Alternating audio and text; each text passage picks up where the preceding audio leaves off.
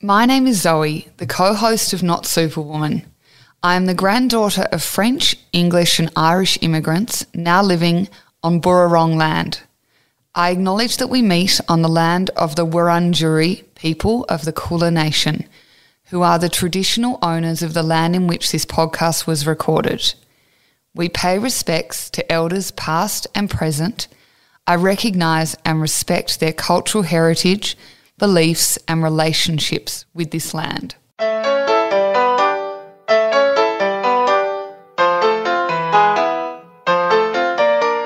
Welcome to this week's episode of Not Superwoman. We had the pleasure of sitting down with the amazing Dr. Billy Garvey. He is a developmental and behavioural paediatrician at one of Australia's biggest hospitals, children's hospitals. And he's also a fellow podcaster who has his very funny but very sincere and helpful parenting podcast called Pop Culture Parenting. I just went down a rabbit hole with it actually on the way here, and the episode I was listening to was about siblings, and he used one of my personal favourite films purely because of Brad Pitt, Legends of the Fall.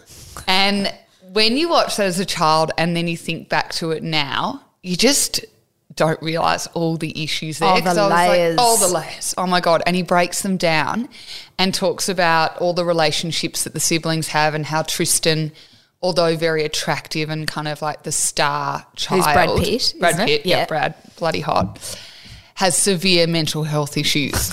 And then as he's talking through them, I'm like, yeah, all these light bulb moments. But it is, you realise when you're listening, like you are absorbing all this knowledge, but you're absorbing it in such a fun way. Achievable way. Yep. So he and one of his best mates, Nick, sit down and they use iconic scenes from feature films in the 80s and 90s and early 2000s and stuff, where they sort of review the circumstance of what had happened. So anything from like The Terminator to Home Alone to and it's just quite amazing how, well, not only do they have great natural banter, but also just how layered those films are, and the parenting advice is so helpful because what he does do, Dr. Billy Garvey, his sort of specialised area is mental health and wellbeing, like in children.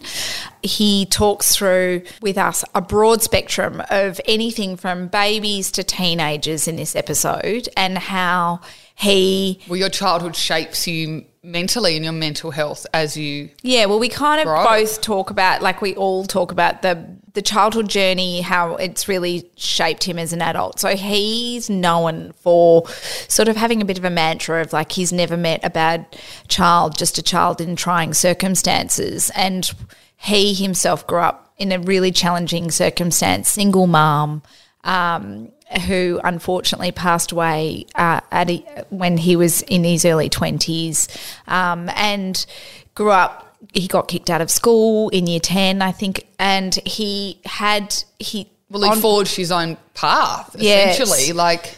And he himself doesn't really like to sort of, he's very humble and honest in saying, I don't want it to seem like a look at me now, I'm a doctor sort of attitude. But I think a bit like my children could be doctors. Yeah, but we were saying to him the thing that he I think doesn't realise is that it really affords parents that feel like they're up against it with their kids and behavioural issues or concerns about mental health or anxiety or diagnosis and stuff.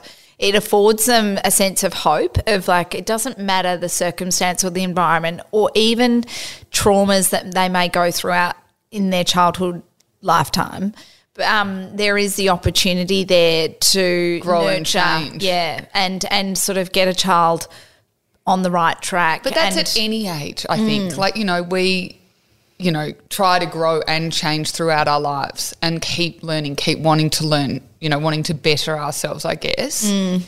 It's an interesting journey. It is, we're very grateful because he is very raw and vulnerable and honest with us about his growing up and experiences and what has pushed him in this trajectory of helping kids that really need a hand. Gosh, his knowledge I think I was overwhelmed when I was looking into this episode because of the fact that there is so It's much. broad. Yeah, we wanted to talk to him And about. I loved that when he finished, we bombarded him with like every single question.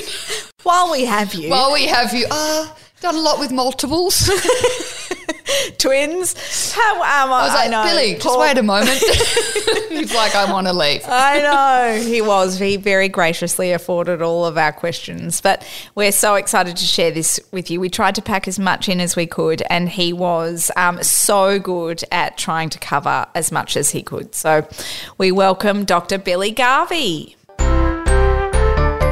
Welcome to this week's episode of Not Superwoman. What a week we have in store for you guys. We are sitting with, and very privileged to be sitting with, the incredible Dr. Billy Garvey, who is a developmental and behavioural paediatrician in one of Australia's biggest children's hospitals. And we are very honoured that you are taking the time to sit down with us and talk life, children and all of the above. Welcome. Thanks, Beck. Thanks, Zoe. Yeah, it's really great to be with you both today. Oh, very excited because also we've both been listening to your incredible podcast that you have with your mate Nick, Pop Culture Parenting, which, guys, you've got to go out and listen to it if you have the chance. It is so entertaining. Yeah, and very clever. Of course, yes, without a doubt. No, I think I put more effort into the entertaining bit than I do the science, so it's I'm glad to hear that. No, but you do laugh out loud as you're absorbing, nuggets of goodness. Yes, Billy very much did a great job at describing it before as putting vegetables into lasagna, because to give context to anyone who may be listening, it is Pop Culture Parenting is like where you guys are reviewing scenes from famous films. Yeah, so the reason that happens is that a while back, so the biggest influence on how we parent is how we were parented. That's the thing that really guides the decisions we make about how we support our kids. But one of the other biggest reasons is the cultural references we grew up with. So I grew up watching 80s and 90s movies and having those images of that's what a dad's like, that's what masculinity is like, and all those things. And what I do, because no fictional character is going to take offence when I challenge that kind of theory or that approach. And so what I do is, try and blend the theory through the movie as a whole, and then I pick a scene from it. And there's a lot of beautiful stuff in it. I often reference, Terminator 2 has this great way that the kid teaches the Terminator about emotions, and that's emotional development. And so people, I think mums have an easier time getting dads to listen to a parenting podcast when they're like, it's about Remember the Titans and not shaming your kids. God, I love that movie. I think, the Remember the Titans is the so hook, good. And I give them a little bit of how not to shame your kids. Oh, so good. So clever. I love it. So let's start from getting a good understanding of what is a developmental behavioural paediatrician. What role do you play in a child's life? Yeah, so I'm a specialist kids doctor, but I don't look after kids who might be sick, with an infection, or they've hurt their arm, or they've got a cough. I look after kids that are struggling with how they're feeling, their social relationships, their self-esteem, maybe elements of their learning, and how they interact with other people. A lot of distressed kids, a lot of withdrawn kids, kids that are acting out, like what we're going to talk about today, the so-called bad kids. And I'm really, really privileged to be in that position. And I often kind of multiple times a day think, I can't believe I'm getting paid to do this, because I get to meet these families and kids at really tough times in their life, and they walk into a room and trust me. I haven't really earned that. They're really excited and hopeful that I'll help. And, it's a really privileged day-to-day life to live where you get to be a part of that. And then I get to go home and think about, how I parent my own kids. So I've got this amazing insight into the journey of so many kids that teach me what works and what doesn't, and the families as well, and all the other professionals. So that's what I do. And a lot of people will think they're coming to me for a diagnosis or medication or things like that, and it's such a tiny bit of what I do. We only ever do it if it's the right thing for the child and the family. The more powerful stuff we do is think about how do we guide this kid through the challenges they're experiencing. That's the exciting stuff that I get to do, as opposed to what's the diagnosis. Billy very kindly afforded me the time to talk this episode through, because there was just so many questions that I had. And I was like, how do you navigate trying to, get as much out of this episode as possible? And what we both sort of identified with when we were talking is our experiences and our journey. I'm fascinated by how your childhood and how you got to the point of becoming a developmental and behavioural paediatrician? Because you very kindly shared with me, and if you don't mind sharing today, I mean, you had quite a challenging upbringing. Yeah, I mean, it's always hard because I never want to sound like, I walked backwards through the snow uphill both ways every day to school kind of thing to play a tiny violin was playing. So I'm always nervous about sounding like that. No, the other thing is I meet kids don't. every single day that live with more adversity than I grew up with, so it's a nice leveler in that way too. But yeah, essentially the more powerful story is actually my mum's, because my mum was like a teenager that came from Ireland on her own with a partner. She was pregnant. She landed in St Kilda. He hit the road and she had a kid on her own and brought up my older brother. And then, had a separation from my dad, and then was raising 3 boys on her own, working 3 jobs, really tough time. And that kind of role modelling was, we'll probably talk about it, but it was helpful in some ways and not helpful in others. So I grew up in, this is one thing that Beck and I connected on. I grew up in Frankston, and like people might not know, but it's a pretty rough town, and I obviously didn't know that at the time. And then, I just did a lot of risk taking and got in trouble a lot and had a lot of kind of adverse experiences and ended up getting kicked out of high school. And then none of the schools would take me, and so it looked like I wasn't going to get to finish high school. Neither of my parents finished high school, and I was kind of on that path. And then I'm really fortunate that I didn't stay on that path. I turned off that path, and now I'm really lucky. I live a really privileged life where I love my work. I've got an amazing partner. I've got 2 gorgeous kids. And and that's it's not because I tried harder than anyone else. I think that's the thing that we need to challenge, is that, if you try hard, I meet a lot of kids in clinic where everyone's just saying try harder. But it's just the demand on them is exceeding their capacity. And I was really lucky that I had a lot of support around me to guide me through those kind of pretty turbulent waters. I will just quickly say, I know you're worried about the tiny violin, but from a parent perspective, speaking to you, I was like, wow, you really give a great sense of hope to parents that might be concerned or worried that their child's losing their way, or the trajectory that their child's on is not one that's going to be a good one. And so to hear someone who, has managed to turn it around really does afford the parent a sense of ease and like an opportunity that maybe, there's a chance for change and a change of direction. So that's how I see when you talk about that experience, how I see it from a parent perspective. Beck. No, I think there's always a way back. In 20 years, there's always been a way back with every kid that I've ever met. So it's really important that, if you're listening, we might talk about the different ages or when is it important to start thinking about this. But if you've got a 17, 18-year-old that is lost, that's not a hopeless situation. I'm really lucky. This week I've met kids like that, and I'll get to journey with them and find the path back. So, yeah. But you also do that as an adult. I don't know, you kind of take that forward in all ages of your life. There's always a way back. Oh, exactly. Yeah, totally. I'm hoping there's always a way back. She's saying it in a way that needs some reassurance. I know. There's a way back. It's one of the worst things, isn't it? It's like that. One of the worst things that we tell kids is that once you're an adult, you'll have it all sorted out. And then I don't know about either of you. Oh my God. I'm still like, when do I sort it all out? I know. When will that feeling come? Quite seriously. And so when we were talking prior to this episode, we both sort of identified that our experiences growing up, albeit our challenging ones, and Zoe too, that they have definitely attributed to our mental health, and whether it be we suffer anxiety or the way in which we self-regulate or those sort of things. Do you feel like those now being a paediatrician, looking back on your childhood, do you see, reflect upon the challenges that you had and how it affected you growing up?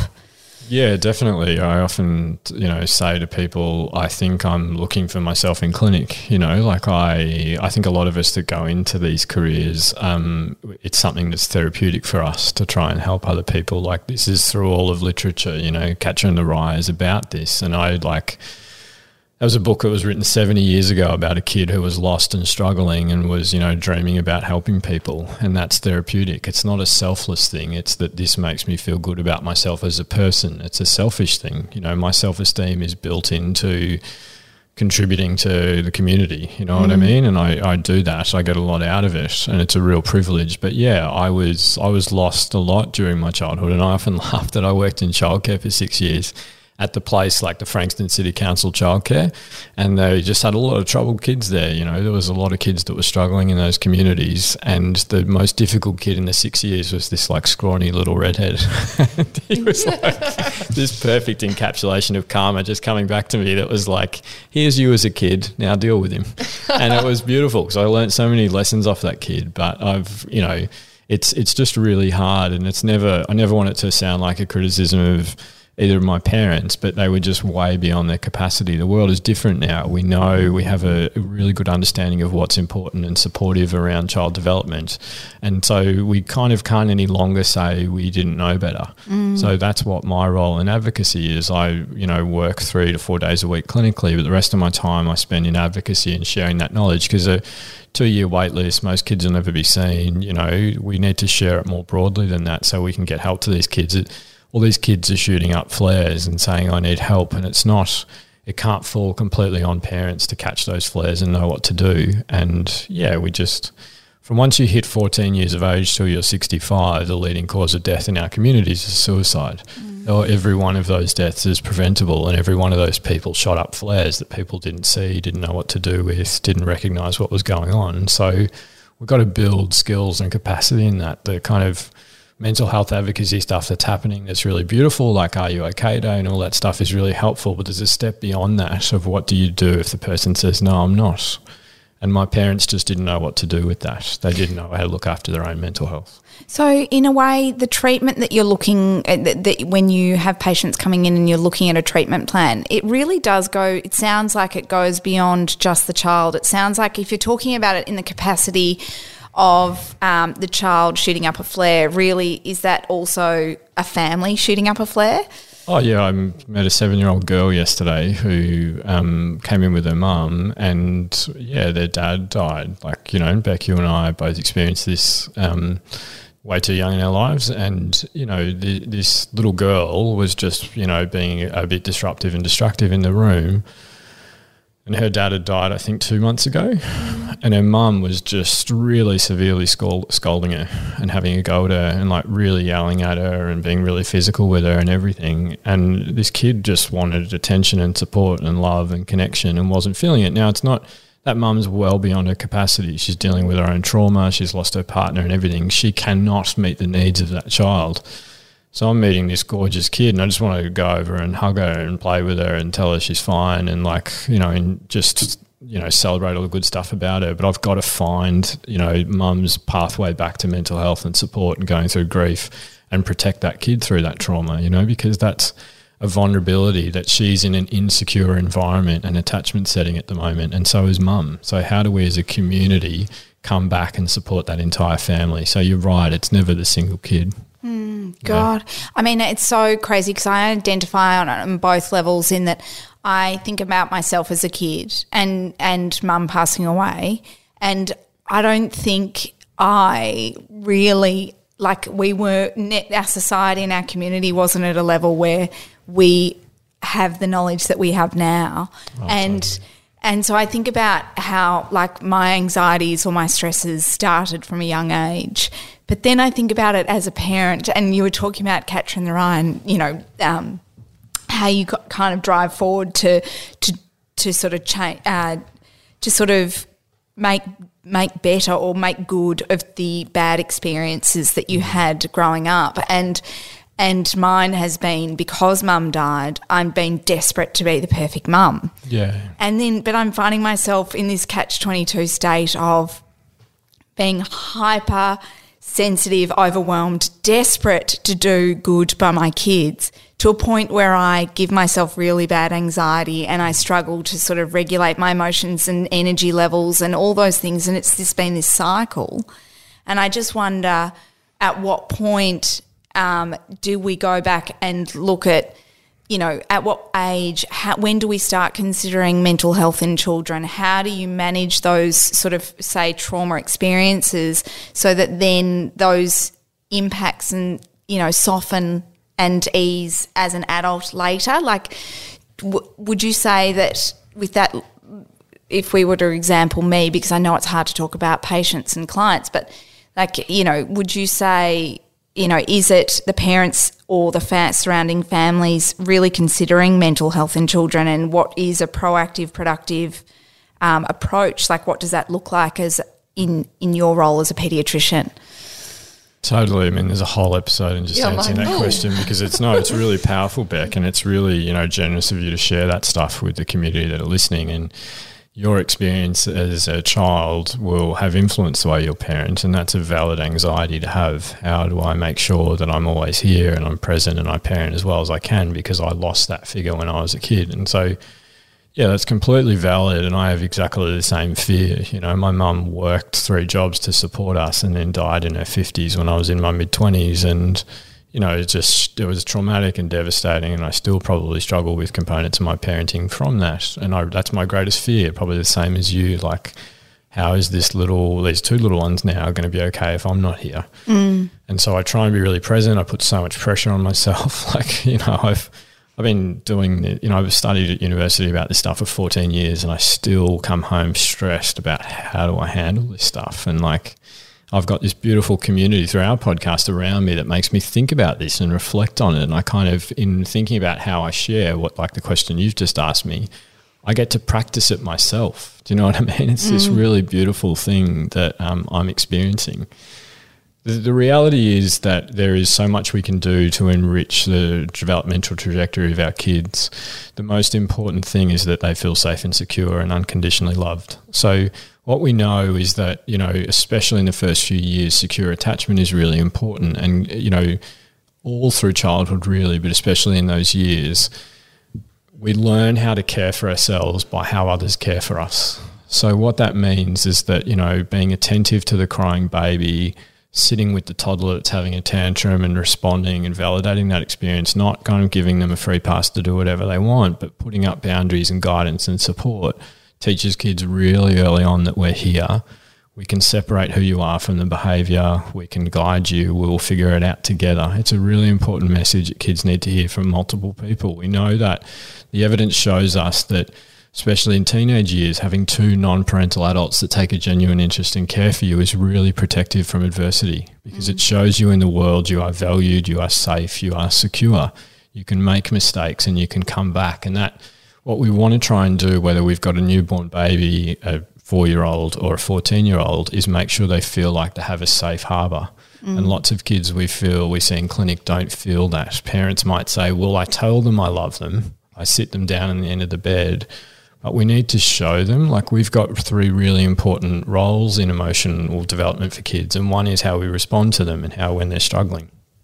And I remember last night I was playing with Evie, who's 2, playing with Lego, and she like just cracked it because she couldn't get this thing, and she just hurled a piece of Lego. Now my initial like split second thing was to say don't do that, but then I just threw a bit of Lego and then I handed her another bit to throw, and then we just sat there and threw Lego at the wall. And it's fine because it's an opportunity for me to connect with her and validate that frustration she's experiencing. Then when she settles down, she has a bit of a laugh at throwing the Lego, we build the thing again. And it's kind of a lesson in that of just like, I want to connect with you, validate your experience, prioritize this relationship as unshakable, and then we figure out what went wrong and come back to it. We often miss that step entirely and we go, don't throw the Lego, that's not acceptable. And what kids hear is that my emotions aren't valid, I need to either hide them or you're not going to connect with me, and we get caught in a cycle where we're competing about who's going to win. And that's the biggest challenge of parenting, is like where you get into the battleground of like who's going to win in this moment, at the checkout, at bedtime, at mealtime. And we shouldn't be doing that. We shouldn't be competing with our kids. I feel ashamed of my behaviour. No, but the cool thing is we all fail at this, but we can get better. You can come back. I can rebuild. Yeah, the most powerful, it's not a certain way of parenting. It's what we call reflective practice, where you sit in moments of calm and go, how am I going with my parenting? None of us out there, we're honest with ourselves, are like, I'm going perfect. So what you do is you just pick what's the priority. Like, what's the priority for us? It might be meal times. It might be getting away. It might be the relationship between siblings. We need to work on that. There's a lot of conflict. They're really struggling to share, whatever. You go, sweet, let's drop everything else. Who cares if we have takeaway? Who cares if homework happens? I need to form a secure bond between my two kids because I can see it's fragile at the moment, and that's what I'm going to put all my energy into, and I'm going to drop the expectation on me about everything else, because the perfect parenting goal is unachievable. And like you talked about before, Beck, it just makes us feel like we're crap parents. Yes, quite often. I think about exactly those sort of circumstances, and I wonder what the attributing factors are to the parent, as in not taking that time. When you go, don't do that, that's ridiculous, you're being silly, whatever, is coming from, if I'm in that position, it's coming from a place of, I've got so much to do, I am so overwhelmed, I'm so tired, and then my next thought is it evaluating your environment to work out a way in which you have the capacity or your support network, so that you have the capacity to be able to stop in that moment and get down on their level. It's just, I think that getting down on their level sometimes is really, really hard in the way in which society is structured at the moment. Oh, definitely. Like we both, me and my partner work full time. Like, we don't have any family around, so there's no supports. She went into labour a week earlier than planned, and we had to get the babysitter to cancel all her plans so that she could cover, chaos. Like we just live in chaos. And that's the important thing. Like Winnicott decades ago described the good enough parent, which says that we don't need to do this perfectly all the time, like evidence-wise, not I want to make you feel okay about it. But it's actually important as well that our kids see us failing at this. They see us emotionally dysregulate, because that's one of the other key aspects of emotional development, is that we role model. I also struggle in these moments. I'm frustrated because I need to get all of this out of the house. Sometimes I just need to pick you up and strap you into the car seat. Other times I'm going to try and get down to your level and see how it works and connect with you. But the step before that is, how am I feeling? How am I going? And especially mums, but one of the hardest things I do in clinic is convincing parents to prioritise their own mental health. And everyone's like, oh yeah, but my kid matters more. And it's no, because you've got to remember that what we are role modelling is, how important this stuff is to ourselves. And self-esteem is built in a way through that. And you are showing kids, I have self-worth because I go for a run, I catch up with my friends. Sometimes I can't be 100% present with you because I've got other stuff I need to look after for myself. Because if you're just selfless, then you might be teaching your child they should be like that as well. And it's really important you don't do that. And then there's the whole piece of, the biggest challenge in parenting is when the demand upon us exceeds our capacity. And if we're not looking after our own mental health, we've got really low capacity and we can't handle, all of the stuff that gets thrown at us, which is, I feel like that every single day. Every single day, my 2-year-old comes and wants to play with me right as I'm about to shoot out the house and go to the gym and go to clinic. And I just feel I feel literally torn. I'm like, I'm going to meet all these kids and I'm going to tell parents how important it is to connect with and spend time with your kids. And my daughter is now stopped asking me if I'll play in the mornings because she knows I'm going. And she's just stopped asking. And I'm like, that just tears me apart. Every morning I'm like, what am I doing? Yeah, such a bloody hell. I feel like they know though, they sense it. Whenever I'm like having a panic, they're like, Mummy, and we have an intense conversation. I'm like, I know. Yeah, well that's the hard thing, especially teenagers, because teenagers' brains shift so they become really cognitively active in the evening. So as we're winding down, when they're I'm coming like, up to us. I can't even say the word cognitively inactive. Yeah, exactly. We're winding down and they're like, cool, I want to tell you about, how I feel about the world or the bullying I'm experiencing in my relationships. And you're like, I needed to be asleep 2 hours ago. This is brutal. I'm like, fine, Charlie. Yeah. Go find Dad. It's just funny going back to what you're saying before about the self-care, because I do feel like there's this common theme at the moment where it's becoming a part of the conversation day to day, but there is still this lack of willingness to really prioritise it. So if we were to talk about the gravity of the impact if you don't consider these things, like you told me a stat when we were chatting before this interview about mental illness in children.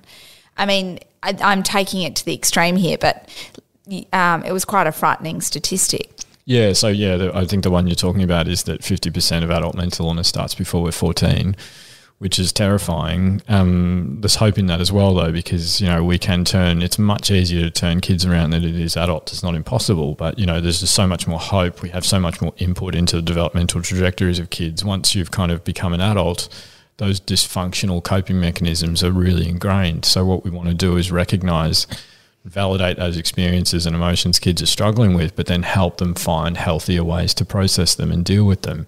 And you can do that much more easily than you can with a kid, than you can with an adult. The hard bit is that, what we know is that in Australia at the moment, in a 12-month period, 1 in 7 or 14% of kids will have a mental illness, and that's from 4 to 17 years of age. And everyone thinks it's just teenagers. There's kids that have a clinical mental illness that are in preschool. Like, we see a lot of them. We see heaps of preps that are about to get kicked out of school because of how bad their behaviour is. And there are no bad kids. Like, I've never met a bad kid. There's always a reason. And we just need to skill up the people who have the trusted relationships, such as the family members, teachers, GPs, maternal child health nurses. They have a skill that I can never develop, which is to really build a trusting bond and journey with those families. I get to see someone every couple of months for 30 minutes, These educators live their lives with these kids. They are one of the most protective professionals that exist within them. So how do they know when a kid is struggling and what to do and how to catch them and how to bring them back? Because if they don't figure that out, that kid will go on and likely have mental illness as an adult and be disengaged. And it's also it's not a thing that we owe this to the kid because we've had a luckier life or something like that. It's our community will be stronger if we bring out the best in everyone. We all know those kids that have gone off the rails. I grew up with them, all of my mates, went on and had a lot of difficulties with drug use, disconnected from their families. It was only because I got kicked out of school that really I had a different trajectory. So how do we catch all those kids? And we've just got to be really thoughtful and purposeful in how we do it. And I'm really lucky that I get to go out in the community, leave my consulting room with this long wait list and say, how do we do this together in the community with the people, the families and the professionals that support kids in their daily lives? So there's heaps of hope, and I get to do that through the whole life course of kids. It's just an amazing thing. But it's not a magical thing, you know what I mean? I know. I'm literally sitting here as you're talking. I'm like, so how do we do it? How do we do it? Like, what's the answer? Just give me the quick fix. So what is the quality of life like for our kids? It's really important that we look at function, not do you have ADHD or not, do you have autism, What is the quality of our life? Do they have success? Do they have relationships where they get to feel good about themselves? They get to build their social skills. So much of life is not about how smart you are, how good you are at maths, how high your level of reading is. It is what are your social and communication skills. And that is a really purposeful thing that we're not very good at teaching kids. Like, we watch kids learn how to ride a bike and we go, cool. We don't go, well, you're 10, so bad luck if you can't ride. That's it, you're done. We do that heaps with kids about social and emotional development. And I see heaps of kids that are 10 years old. They've got no mates. They're just dysfunctional and aggressive and everything. And everyone's like, why haven't you figured this out? We need to medicate this kid. The kid who can't ride a bike, we go back and we go, cool, you need training wheels, you need me to hold on while you're riding, you need to be on a really flat surface, and you need me there right on top of you, supporting you, being careful if you fall, all that stuff. Social and emotional development is exactly the same. One of the biggest challenges we have is that we go, a kid is that old, he should have figured it out by now. You put a kid in a room with a violin for 10 years, if no one shows them how to play it, they'll get no better at it. And social and emotional development is exactly the same. You need to teach those skills in kids. It protects them and it brings them back when they've failed at it. So does it really does that really fall on the parent, and does the parent need to be proactively engaged on that level for this to happen? Doesn't fall on the parent, and a lot of parents will feel like that, but reach out to the people around you and say, hey, I'm worried my kid doesn't have any deep friendships.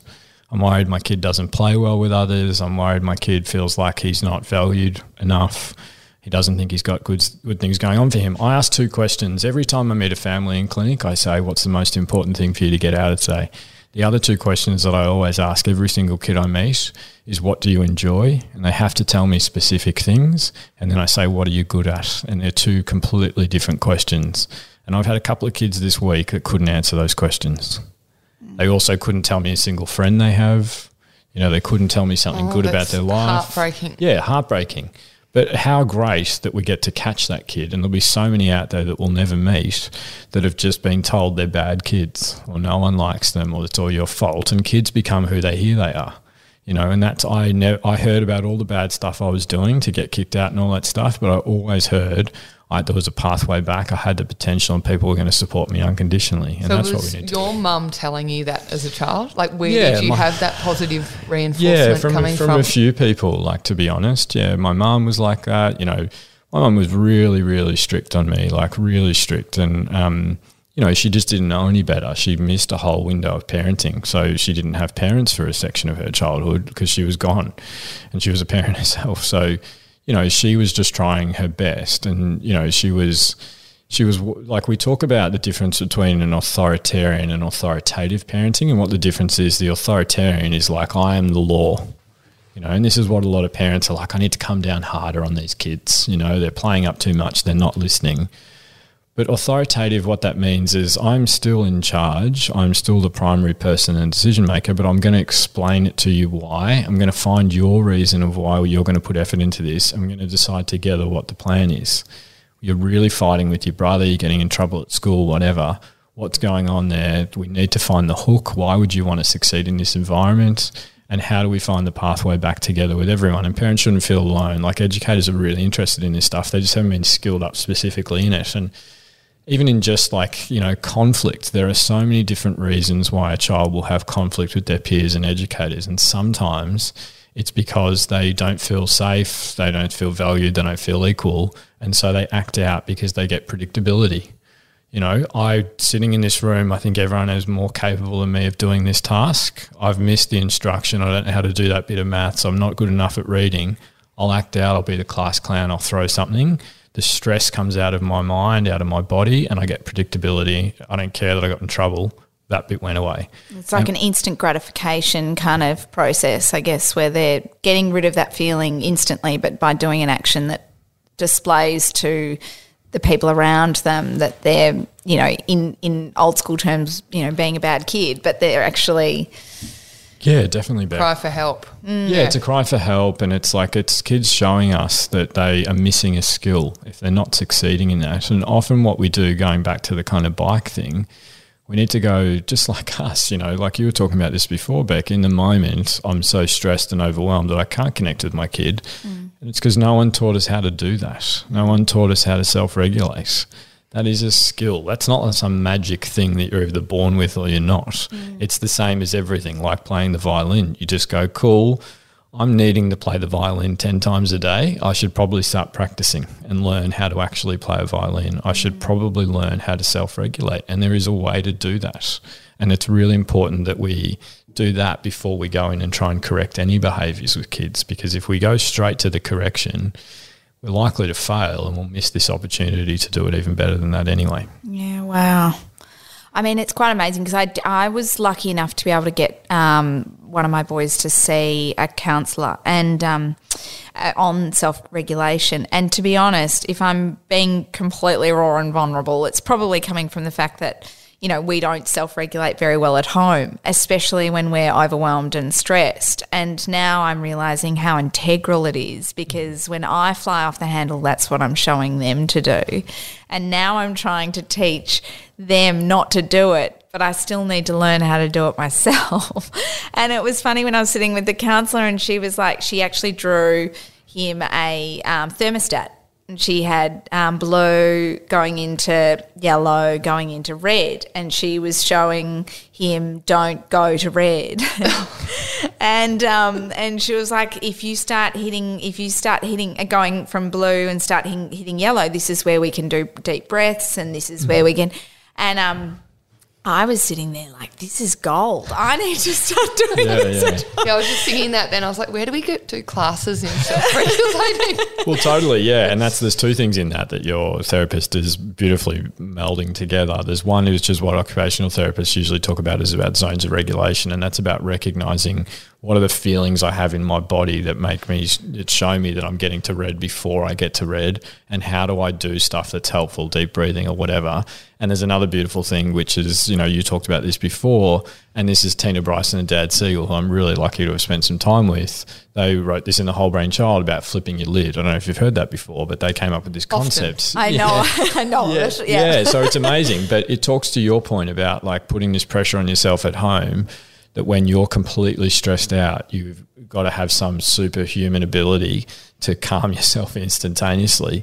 And that's the last place you develop those skills. The last place the kid gets good at socialising with his peers, if he's not good at it, is on the playground with no support. But everyone goes, how come you're not figuring it out on the playground? And I often joke about this, but it's, the classroom is really rigid, heaps of support, you know exactly what's expected of you. There's someone right on top of you, and then the bell goes and it's Lord of the Flies. And a lot of kids just fail in that because no one's taught them how to survive in that wilderness. It's brutal. Yeah, I remember how brutal it was. You still remember, like it's ingrained in you. Yes. Totally. And it's, the hard thing is often we go in when everything's fallen apart, and that's what your counsellor is working on, is like, how do you get there before it's all fallen apart? And that's a really important part of self-regulation and co-regulation and supporting emotional development and all that stuff. Because is that really the primary position of, if you're worried about your child's mental health, is sort of this first step is looking at their self-regulation? Yeah, the first thing is trying to be a little bit is what's going on, like what's going on underneath this. Because often we can look at the behaviour and go, I need to stop the behaviour. And sometimes even if that works, we've missed the therapeutic process of like dealing with the actual cause. The other thing is, if parents shouldn't feel like, I need to figure this out. And that's what we know. There's lots of parents that'll hold a lot longer than they should have, because they're like, if I ask for help, it might be because I'm not a good parent. And it's, I've got a very easy temperament, settled 2-year-old, and I still struggle with it, but she makes me look like a good parent. Do you know what I mean? Whereas we used to think like, kids with ADHD, they just need stricter parenting.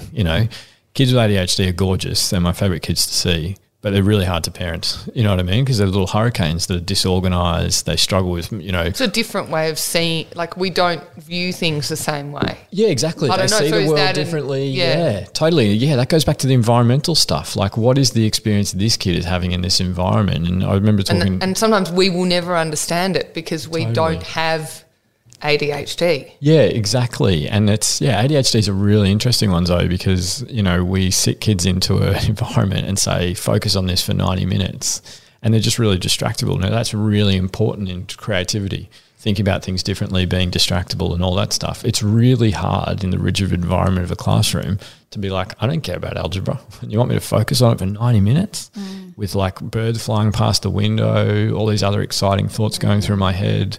Like it's really hard. So it's a really beautiful thing, Zoe, of like, we might never understand their experience, but regardless, we'll support them. Yeah, and it's knowing how to do that. And you're not born knowing how to do that. No. Well, I would have no idea. No. Yes. But you learn. I do remember someone saying to me once, and it was a professional, and saying, you accept them for who they are and stop trying to make them feel bad about who they're not. And that is, I find it difficult to navigate that though, because then I'm sort of not quite sure where my parenting starts and stops. Totally. You just reminded me of these amazing educators that I spoke with a few months ago, and they said one of the hardest things about being in a school is that we are trying to support and uplift who the kids are, and sometimes that is a challenge to who their parents want them to be. And if you think deeply about that, that must be really difficult, mustn't it? That you've got this gorgeous kid who is shy and quirky or whatever, but there's a parent that's like, I want you to be tougher. I want you to be, more resilient. I want you to be whatever. And we're like, yeah, but that's not this kid's strengths. And like, what is the vulnerability in that? And where the actual families are pushing back against this kind of idea about therapy needs to come in place to stop doing certain things. And like, classic is neurodiversity and stimming. Like, we're coming in and saying, you can't do this, you can't do that. And it's like, that's how that kid calms down. Like, what's the problem with it? Is that about us or is it about them? And that's the challenge, is that how do you look at the kid in front of you and think, how do I support, you and the strengths that you have in yourself and all those things. But Yeah, it's really hard, Beck. Like I struggle with this. I look at Evie and she's so phenomenal at sharing, but she just lets every kid step in front of her on the slide. And I'm just like, oh man, I wish you would sometimes step in front and go, hey, it's my turn. So then how would you teach a child to be more, I guess, assertive? Is that what you want to teach there? So 100%. I do it gently. I do it gently, and I don't kind of go, but what I do is I role model it for her, and I provide the level of support that she requires to succeed at it. I don't give her, like, she's 2, so I wouldn't do this, but for any age, this is not the right thing. I don't give her a pep talk and go in tomorrow and stick up for yourself. And the kid's like completely overwhelmed already. And then he's like, I've also got the pressure of a parent saying, go in and overcome this massive hurdle that you're really struggling with, you don't feel skilled up about. So that's the challenge of parenting, is that how do we give, and your point is right, Beck, like often we can't, how do we give the level of support required to succeed at whatever specific thing we're working on, and then reduce our support and watch them closely and make sure they keep succeeding. And if we've backed out too quickly, we go back in and we're all working on things together. It's the challenge of, like, I'm trying to sort out him listening to me more or him behaving or whatever. And it's like, it's never the kid in isolation, and isolating the kid out puts them at great risk of feeling like there's just something wrong with them. So I think about the mental illness factor and the statistic that you said before, and I think about how you were saying, really from the age of 4, if I heard correctly, earlier you said from the age of 4 is something you need to consider. Like, what are signs that, is it a parent's instinct, or is there signs and symptoms as a paediatrician that you see, okay, this kid's struggling, or that you would, highlight and say, all right, if they're, acting out or doing this or withdrawn, or like even simple things like biting nails, or, like, are they signs that a kid's got a bit of anxiety or? Yeah, it's such a good point. So yes, it's even earlier, Beck. Like, we know that before kids are born, it's really important that we are working on this. And it doesn't mean we've missed it if kids are older than that, but we should think about this stuff. We know that through pregnancy, it's really important that, mums are supported and kind of, feeling comfortable and not, too much stress on them. And then when the baby comes into the world, like 20 to 30% of new parents have postnatal depression. That's huge. That is devastating for little bubs if no one supports them in it, because what we were talking about before, that kind of connection and attachment, that responsiveness is really important. Kids need to feel connected. Their brains are looking to wire and fire by, you look at me, you respond to me. When I smile, you smile. When I cry, you support me. When I look away from you, you think that's okay. You're not getting upset, you're not getting distressed, you're not getting overwhelmed. That's really hard to do for so many parents, especially with bubs that are crying a lot and really won't sleep, and it's, challenging for us. But that's how early it starts. It starts from those first few weeks of picking up a kid and interacting with them and holding them and skin to skin and all that stuff. That builds how they feel about the world for their entire life. That protects them and shows them they're safe. And then the kind of toddler who's at childcare, who's, fighting with everyone and really destructive, we watch them and go, what's the skill you're missing? Okay, you don't understand. You're terrifying me here. Yeah, well, but this is a good example. What's the skill you're missing? And I'll sometimes hear the 3-year-old doesn't think about other people's feelings. No 3-year-old has any capacity to think about anyone else's feelings. The developmental theorists figured this out decades ago. They are egocentric. So why doesn't anyone say this? Well, people should, because one of my favourite colleagues says that if 3-year-olds were adults, they'd all be in jail, because they're like, do you know what I mean? They're just like, the world is for me. There should be no consequences. And the problem is there's lots of little kids. Have you been hanging out with my children? Yeah, I used to feel like I was literally like I was just a broken woman during that one But year. the expectation's too high. Do you know what I mean? If we're expecting you as a parent to be able to redirect a 3-year-old to have empathy, we are kidding ourselves. I feel like that was honestly the year I went back to work pretty much full time, because I was like, just so overwhelmed. That is tough. Yeah, it's so they're tough. extreme. Yeah, and that's that they're going through a developmental world, and it's really important. This is a different element that we haven't really touched on. The 3-year-old has to have boundaries.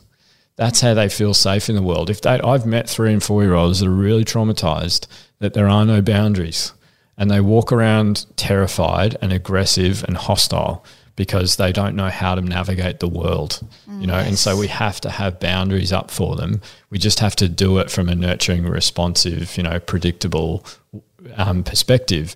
But yeah, it's really important. And this goes on. Like, this is the teenager. It is a normal developmental thing to take risks. Do you know what I mean? And we can probably all think about this as when we were teenagers. I took heaps of risks. You know what I mean? And anyone who said, can't take risks, you got to stop it, was going to miss that opportunity for me to navigate through risk. I just always, one thing my mum was amazing at is she was like, just come and tell me whatever's happened. You know, and she'd be upset with me and strict with me and all those things. But I felt I was safe to come in and say that, and there'd be consequences and all that stuff. So is that like an open door policy, say? Like that similar kind of concept, like you never want them to feel like they can't come to you. Yeah, you've got to create that safety. Because, yeah, even as good as my mum was at it, I was like, had this period of like severe bullying, and it's still like decades later. You never forget it. Yeah, you never forget it. There's this stupid thing of like, you know, sticks and stones will break my bones, but words will never hurt me, or whatever it is. I've been beaten up a few times in my days. I recovered from that. It's like, it was still awful, don't get me wrong, but the bullying that I experienced will never leave me. No. You know, like never leave me. I've seen a number of therapists and all that stuff, but my mum didn't know it was happening. Do you know what I mean? It was back in the days of landline phones, and these people were calling up and like hassling me, and I'd disconnect the phone. My mum would find it disconnected and plug it back in. They'd call again and like tell my mum, we just want to speak to Billy. And then like just all this awful threatening stuff. And that was decades ago. And you know, it's still there in me. Yeah. It's still this vulnerability, challenges my self-esteem, worries that I'm not good enough, that I deserved it, all those things. And so what we've got to make sure is that we create safe harbours and passages for our kids to come to us with that stuff and say, that is not acceptable. Like, bullying is really prominent in a lot of our communities, and it's not acceptable. No kid should hold that. No parent should hold that. And there are ways to deal with it and approach it as a community level. There is not an expectation that a kid should be resilient enough to tolerate it. I think about, from what you're saying, and if we were to talk about it in regards to, say, tweens and teens and so on, even like, you know, 10-year-olds and stuff like that, I think about how everything that you're saying, just the beacon of light that sticks out is safeness. Like, if you are able to create a safe and secure relationship and attachment, you will be able to navigate the hurdles and challenges. Because if I was to reflect on my own life, and, you know, I've known Zoe since year 7, so maybe I know your entire life. Yeah, and well, vice versa. But, like, you know, I feel like the reason, I mean, you know, Mum passed away, and then Dad was living on the peninsula, and I ended up living with my teen sisters. And really, that sort of level of sort of freedom and flexibility, as well as the trauma of Mum passing, could have pushed me in a trajectory that wasn't great. I think what kept me on good stead, you know, for the most part, I had my moments, but is that I had a really safe, secure space with my grandparents, my sisters and my dad.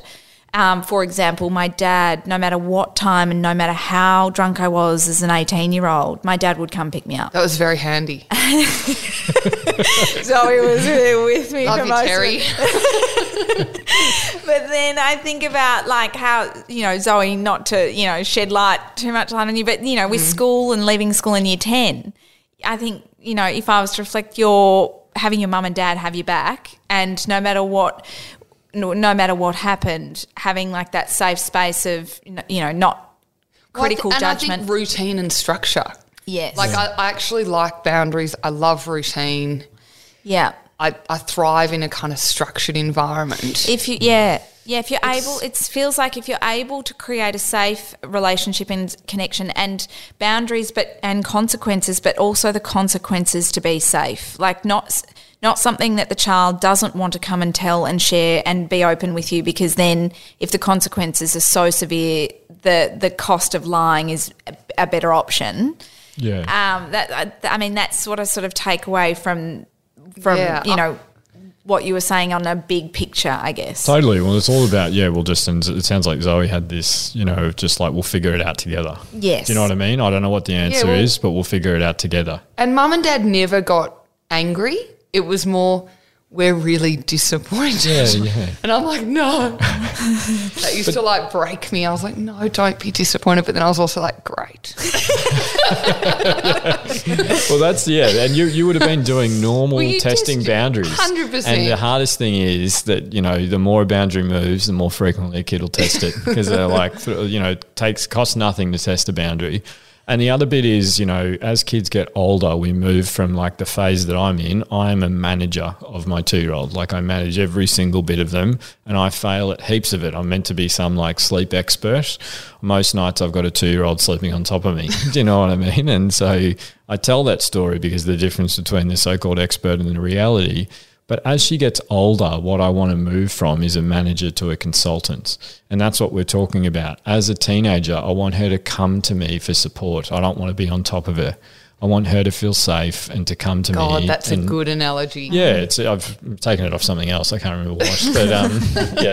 But it's a really important perspective shift from like, how do I gently become a consultant and give freedom and opportunity to explore the world? And this, I mean, the last analogy that I'll give, but kids do, you take a kid to a playground and you watch them, and it's a new playground. They've never been there before and they're really young. They'll stick on you, won't they? And then they'll slowly explore and they'll drag you over and say, I want to go on the slide, but you want to go there. The older they get, the more frequently they go there, they feel safer there and they will explore on their own. Once the attachment is challenged and the securities are challenged because they can't see you, they turn around and they can't see you, you're talking to someone else or whatever, they come back in. That's normal developmental behaviour. Now, as kids get older, we want them to learn to come back in when they're feeling unsafe, they're feeling unsure, and they come back in and check with us, and then they explore. And, I'm hoping that I get to be a part of my kids. Like, what do we actually want? We want to be a part of their lives when they're adults, don't we? We want them to feel like when it's a choice. No, of course not. But you want to still celebrate them, don't you? And be a part of their life. I want to spend time. Like, I love spending time with mum and dad. Yeah, exactly. So your mum and dad have built that. But they don't want me living with them. Zoe would gladly go home. Genuinely would leave and go. I'd be like, bye, Charlie. But that's what we're aiming for, isn't it? But what we need to realise is we build that now. Your parents didn't build that because of some chat you had the day you left home. Do you know what I mean? They went, we want you to know we're here for you. They showed you that through years and years and years of being responsive and supporting. Yes. And that's the trick, is that we're often thinking, I'll just have that conversation one day and that'll show them. Like, we show kids, we don't tell them. I'm backtracking for one moment, but I do want to sort of reflect upon, because I'm thinking about the people that might be listening that feel maybe slightly alarmed or concerned, because we talked about how safe and secure bond and connection from even birth. If you're feeling like you have, whether it be through postnatal depression and an overwhelm or an environmental circumstance where you haven't been able to build that, I'm sure there's opportunity, and I'm assuming there's opportunity to turn that around. And is it literally to start from this point forward and try your best to sort of get down on their level and have those more neutral conversations when things are heightened? Like, what's your advice for people? Because I will be honest in saying I was undiagnosed, but I do feel like I definitely suffered postnatal depression, and especially with my first, because I was so overwhelmed at I was so ill prepared. I had no idea what I was getting in for. And then because mum wasn't around, I didn't have any guidance to say, hey, this is, what you're in for.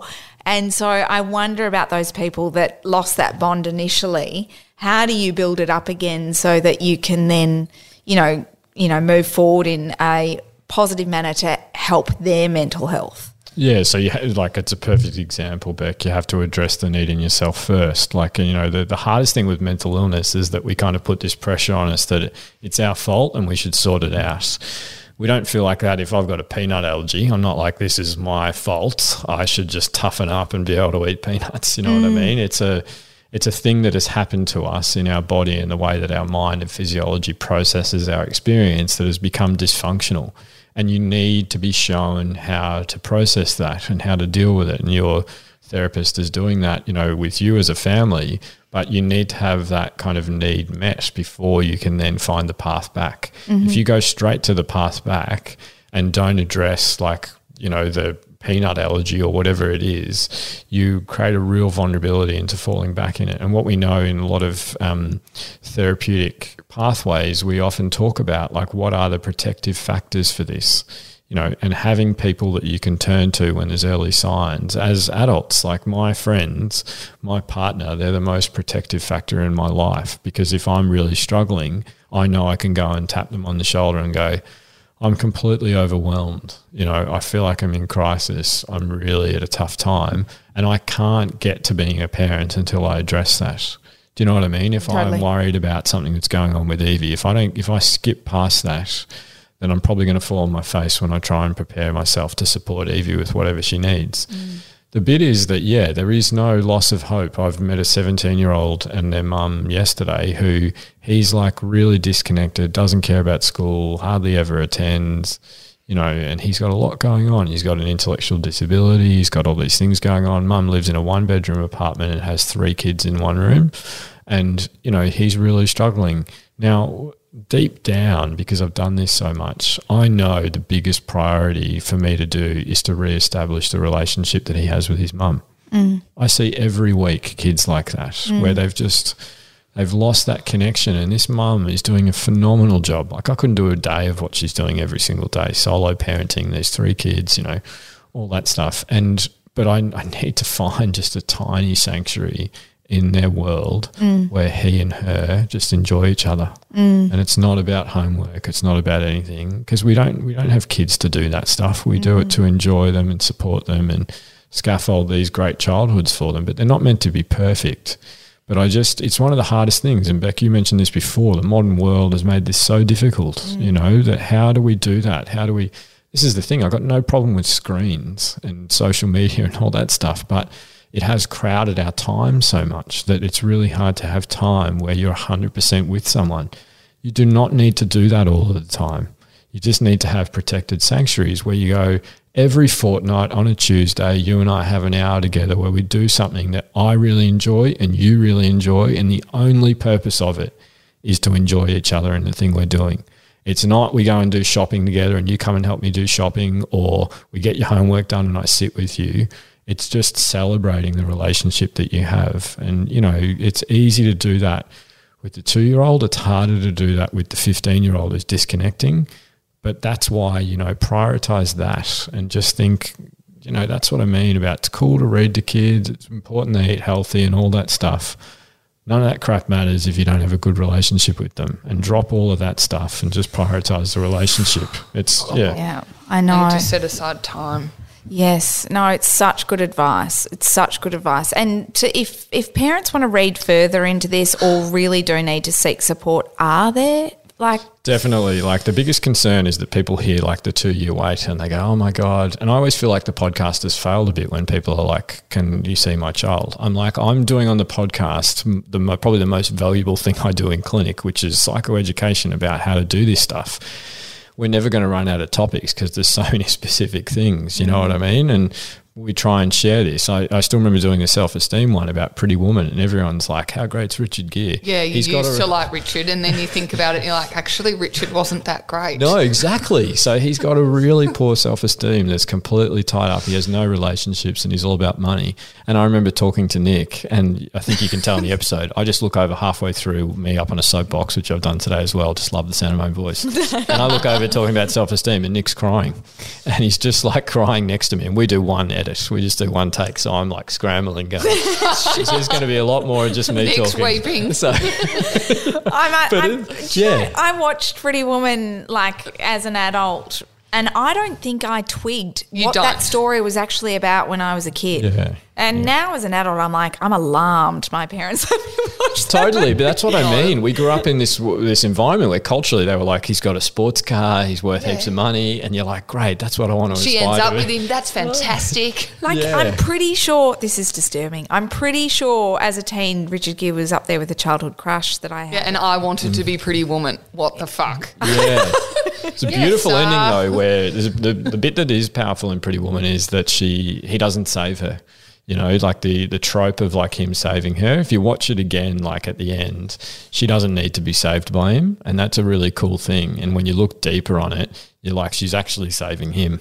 Do you know what I mean? She's saying, I don't care about all your material wealth and all those things, and I might give this a shot because of the person I think that might be underneath there, not all this superficial I'm glad stuff. I wanted to be her. Now you're claiming I it. wanted to wear those over-the-knee boots and that dress. Yeah. It's amazing. No, but I guess there was something else that I want to say. Yeah, so reaching out, Beck, because it's really important. This is a really important thing to close out on, is that, yes, you don't have to, you might need to come and see someone like me, and there's heaps of amazing people like, not that I'm amazing, but there's heaps of amazing professionals that do the same role that I do, is a more important clarification. But the more important and more amazing people are the people in your community, such as the teachers, the GPs, the maternal child health nurses. And I learn off them every single day when I get to work with them.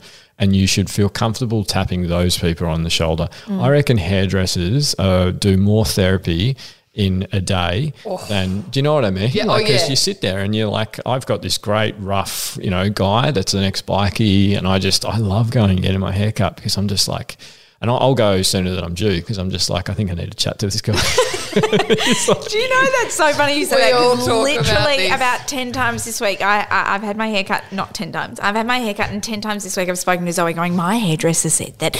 And she told me that we should do it. And her advice just was so, and having the time to sit with someone sort of removed from your life as well. Sorry, that's our dog, Boris. Removed from your life as well, and being able to get their completely bird's eye view perspective on what's happening. And do you know the other powerful thing about it, Beck? It's protected time where you can't do anything else. Yeah. Do you know what I mean? And there's so little of that in our lives now. Yeah. Where that's probably the only time where I sit down and just talk to someone for 45 minutes. And I can always tell when he's wrapping up, and I'm like, oh, damn it. I haven't been here long enough. Shave it. So, Get the clippers out. Actually, I need it layered more than this. Like, talk about highlights, just have more time with the guy. But it's, They it's probably amazing. hate all of us. And when they see us climbing, they're like, God, that person sucked the life out of me. No, but it's, I feel that guilt as well. But the thing is that especially us that are in this therapy, like I say to families every single day, almost every single family, I say, I am not doing this out of kindness or generosity. It is my job. If you feel safe to be honest with me about what the priority is, and if I'm actually helping, that gives us the best chance to succeed together. This old school, you go see the specialist, he knows best, what do I know, is crap, and it's outdated, and we need to get better than that. So whenever you come and engage with someone, you should feel in control, and it's centered around you as the family and the child.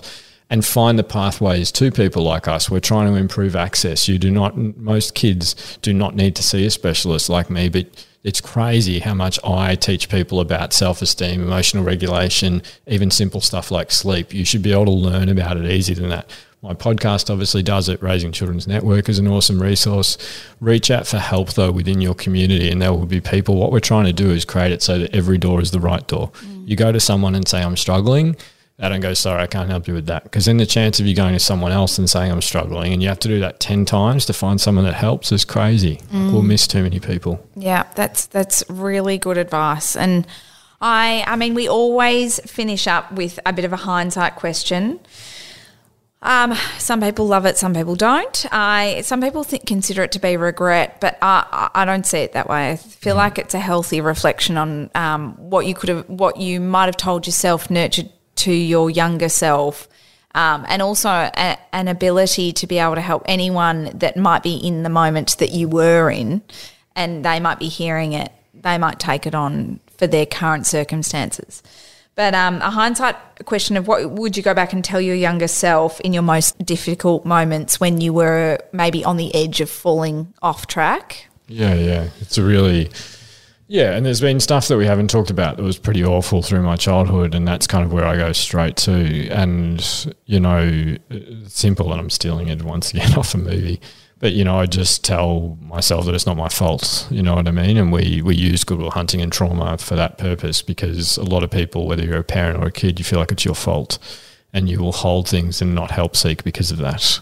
Because you go, how do I deal with this thing? It's my fault I'm getting bullied. It's my fault my mum is going through such a mental health crisis, all those things. And, it's not my fault, and it shouldn't have happened to me. And there's so many kids that I see in clinic that, that girl who lost her dad, it's not her fault. It's not mum's fault. It's not acceptable. They shouldn't have to deal with that, and they shouldn't hold it on their own. And I would go back and say that to myself. I'd say it to my mum and all this stuff. And we have to be really careful with adversity because we almost kind of love a bit of adversity, and we're like, if it's adversity that makes me tough. But any success I'd have, I'd give it all up for my mum to meet my kids. You know what I mean? And you'd be the same, Beck. You're just like, yeah, maybe a bit tougher, but I'd pass that toughness back in a heartbeat just for her to have one day with her.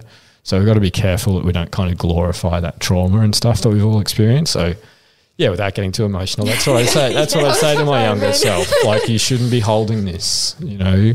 And that's to parents. I'd say that to my mum as well. You shouldn't be holding this. Like, you know. That's beautiful. As we again all weep. No, I feel very, very honoured that you would share that with us, and I feel completely the same. So thank you. And I guess the only other one that I was hoping we could finish off now is, as a parent, now knowing what you know as a doctor, what would you go back and, you know, change or do from yourself from looking as a doctor perspective and a parent? Yeah, I mean, I needed probably at periods in my childhood mental health support, like my mum definitely did. Like, she was completely beyond her capacity. Like, I see lots of kids like this. And yeah, she wasn't able to. Like, my older brother parented us a lot. He didn't have the skills to do that, you know, and it was completely beyond him. He was a teenager who was left. My mum used to go off and do like these coach tour, you know, around Australia, as the thick Irish accent. I don't know how anyone understood her. We would ask, where's mum? And he'd be like, she's run away with sailors, because he was like, I can't believe I've been left with these two kids and I'm a teenager. And she was just trying to keep her head above the water financially. But, I think what I realised is that me as a kid, lots of kids out there actually need more help than they're getting. You know, my mum needed more help than she was getting. She was just, no one taught her how to do it. We know how to do it now. Like, I remember I got a scholarship to go overseas for a Churchill Fellowship, and the first question on the final panel I got asked with like 16 people in an enormous boardroom was like, where they decided they were going to fund it or not, was, what are you talking about? There's no evidence about parenting. And I'm like, oh my God, that's where we're starting here. I got 20 minutes to prove to these 16 people that there is, and thankfully I got it. But there is so much information we have. We just got to get better at sharing it. And that's why this podcast is an amazing opportunity to try and reach people and say, you shouldn't hold this on your own. There are ways to learn more about it. There are ways to reach out and get help. You are not alone, and you shouldn't feel alone. Thank you, brilliant. And we're going to go out of our way to try and make sure that beyond this episode that we can collate resources, podcasts and any YouTubes and things that be able to help you if you do need further support. So we are very, very grateful, and what an amazing chat. And, you know, your work and your contribution to the community, to the kids, is just astounding and something that your mum would be very proud of. Yeah, thanks, Beck. Thanks, Zoe. I've loved it. Thank you, Willie. Thank you for joining us for this week's episode of Not Super Woman. You can find extra resources, links and information on our website, which is notsuper-woman.com. Is that a dash or a hyphen? A dash is a hyphen, Rash. Wonderful. And if you're enjoying what we're bringing, you can follow us on our socials, and we're across all podcast platforms. So hit subscribe, guys.